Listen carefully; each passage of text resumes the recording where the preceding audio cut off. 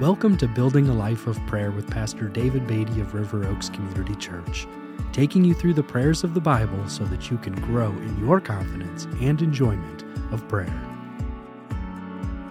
Thank you for joining me today as we talk about building our prayer lives. We're looking today at the book of Ephesians, chapter 1.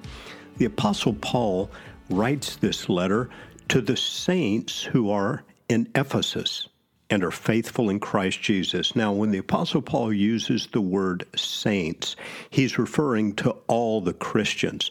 Later in this chapter, he prays, because I've heard of your faith in the Lord Jesus and your love toward all the saints, that is, your love toward the other believers. As used in the New Testament, the word saint does not refer to a special class of Christian, but to any believer. The word saint means a separated one who's been set apart by God for himself.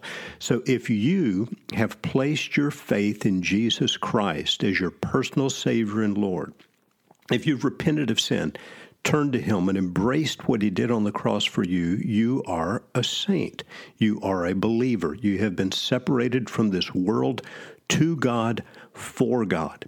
And as Paul is praying for the saints, for the believers in Ephesians chapter 1, he prays this way: I do not cease to give thanks for you, remembering you in my prayers, that the God of our Lord Jesus Christ, the Father of glory, may give you the spirit of wisdom and of revelation in the knowledge of him, having the eyes of your hearts enlightened, that you may know what is the hope to which he has called you, what are the riches of his glorious inheritance in the saints, and what is the immeasurable greatness of his power toward us who believe, according to the working of his great might that he worked in Christ when he raised him from the dead and seated him at his right hand in the heavenly places, far above all rule and authority and power and dominion, and above every name that is named, not only in this age, but also in the one to come.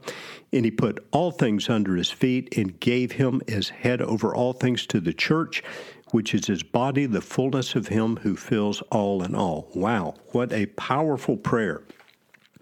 Now, the heart of this prayer is Paul's prayer for spiritual illumination and understanding.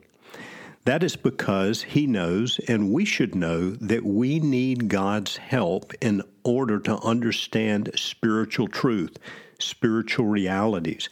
So Paul prays in verse 17 that the God of our Lord Jesus Christ, the Father of glory, may give you the spirit of wisdom and revelation in the knowledge of him. And in verse 18, having the eyes of your hearts enlightened, so that you may know the hope to which he has called you.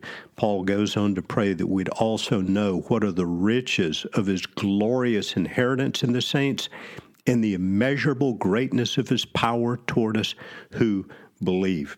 So Paul's praying for spiritual illumination. It's a reminder to us to pray for spiritual illumination, spiritual understanding in the lives of those for whom we pray. These prayers of Paul, like this one in Ephesians chapter 1, are great prayers to pray for ourselves, for our spouses if married, for our children if you have children, for those in our small groups or Bible study in our church. People need someone praying for them, just as the Ephesians needed to have Paul praying for them, and just as Jesus prayed for his disciples.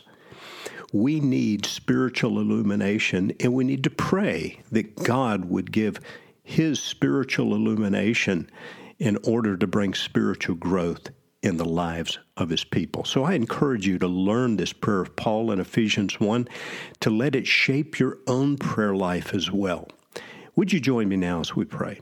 Father, I pray now for each one of us today that you would give us the spirit of wisdom and revelation in the knowledge of you, that you would enlighten the eyes of our understanding, to know fully the hope to which you've called us, the riches of your glorious inheritance in the saints, and what is your exceeding greatness, the exceeding greatness of your power toward us who believe. And we ask this in the name of Jesus. Amen.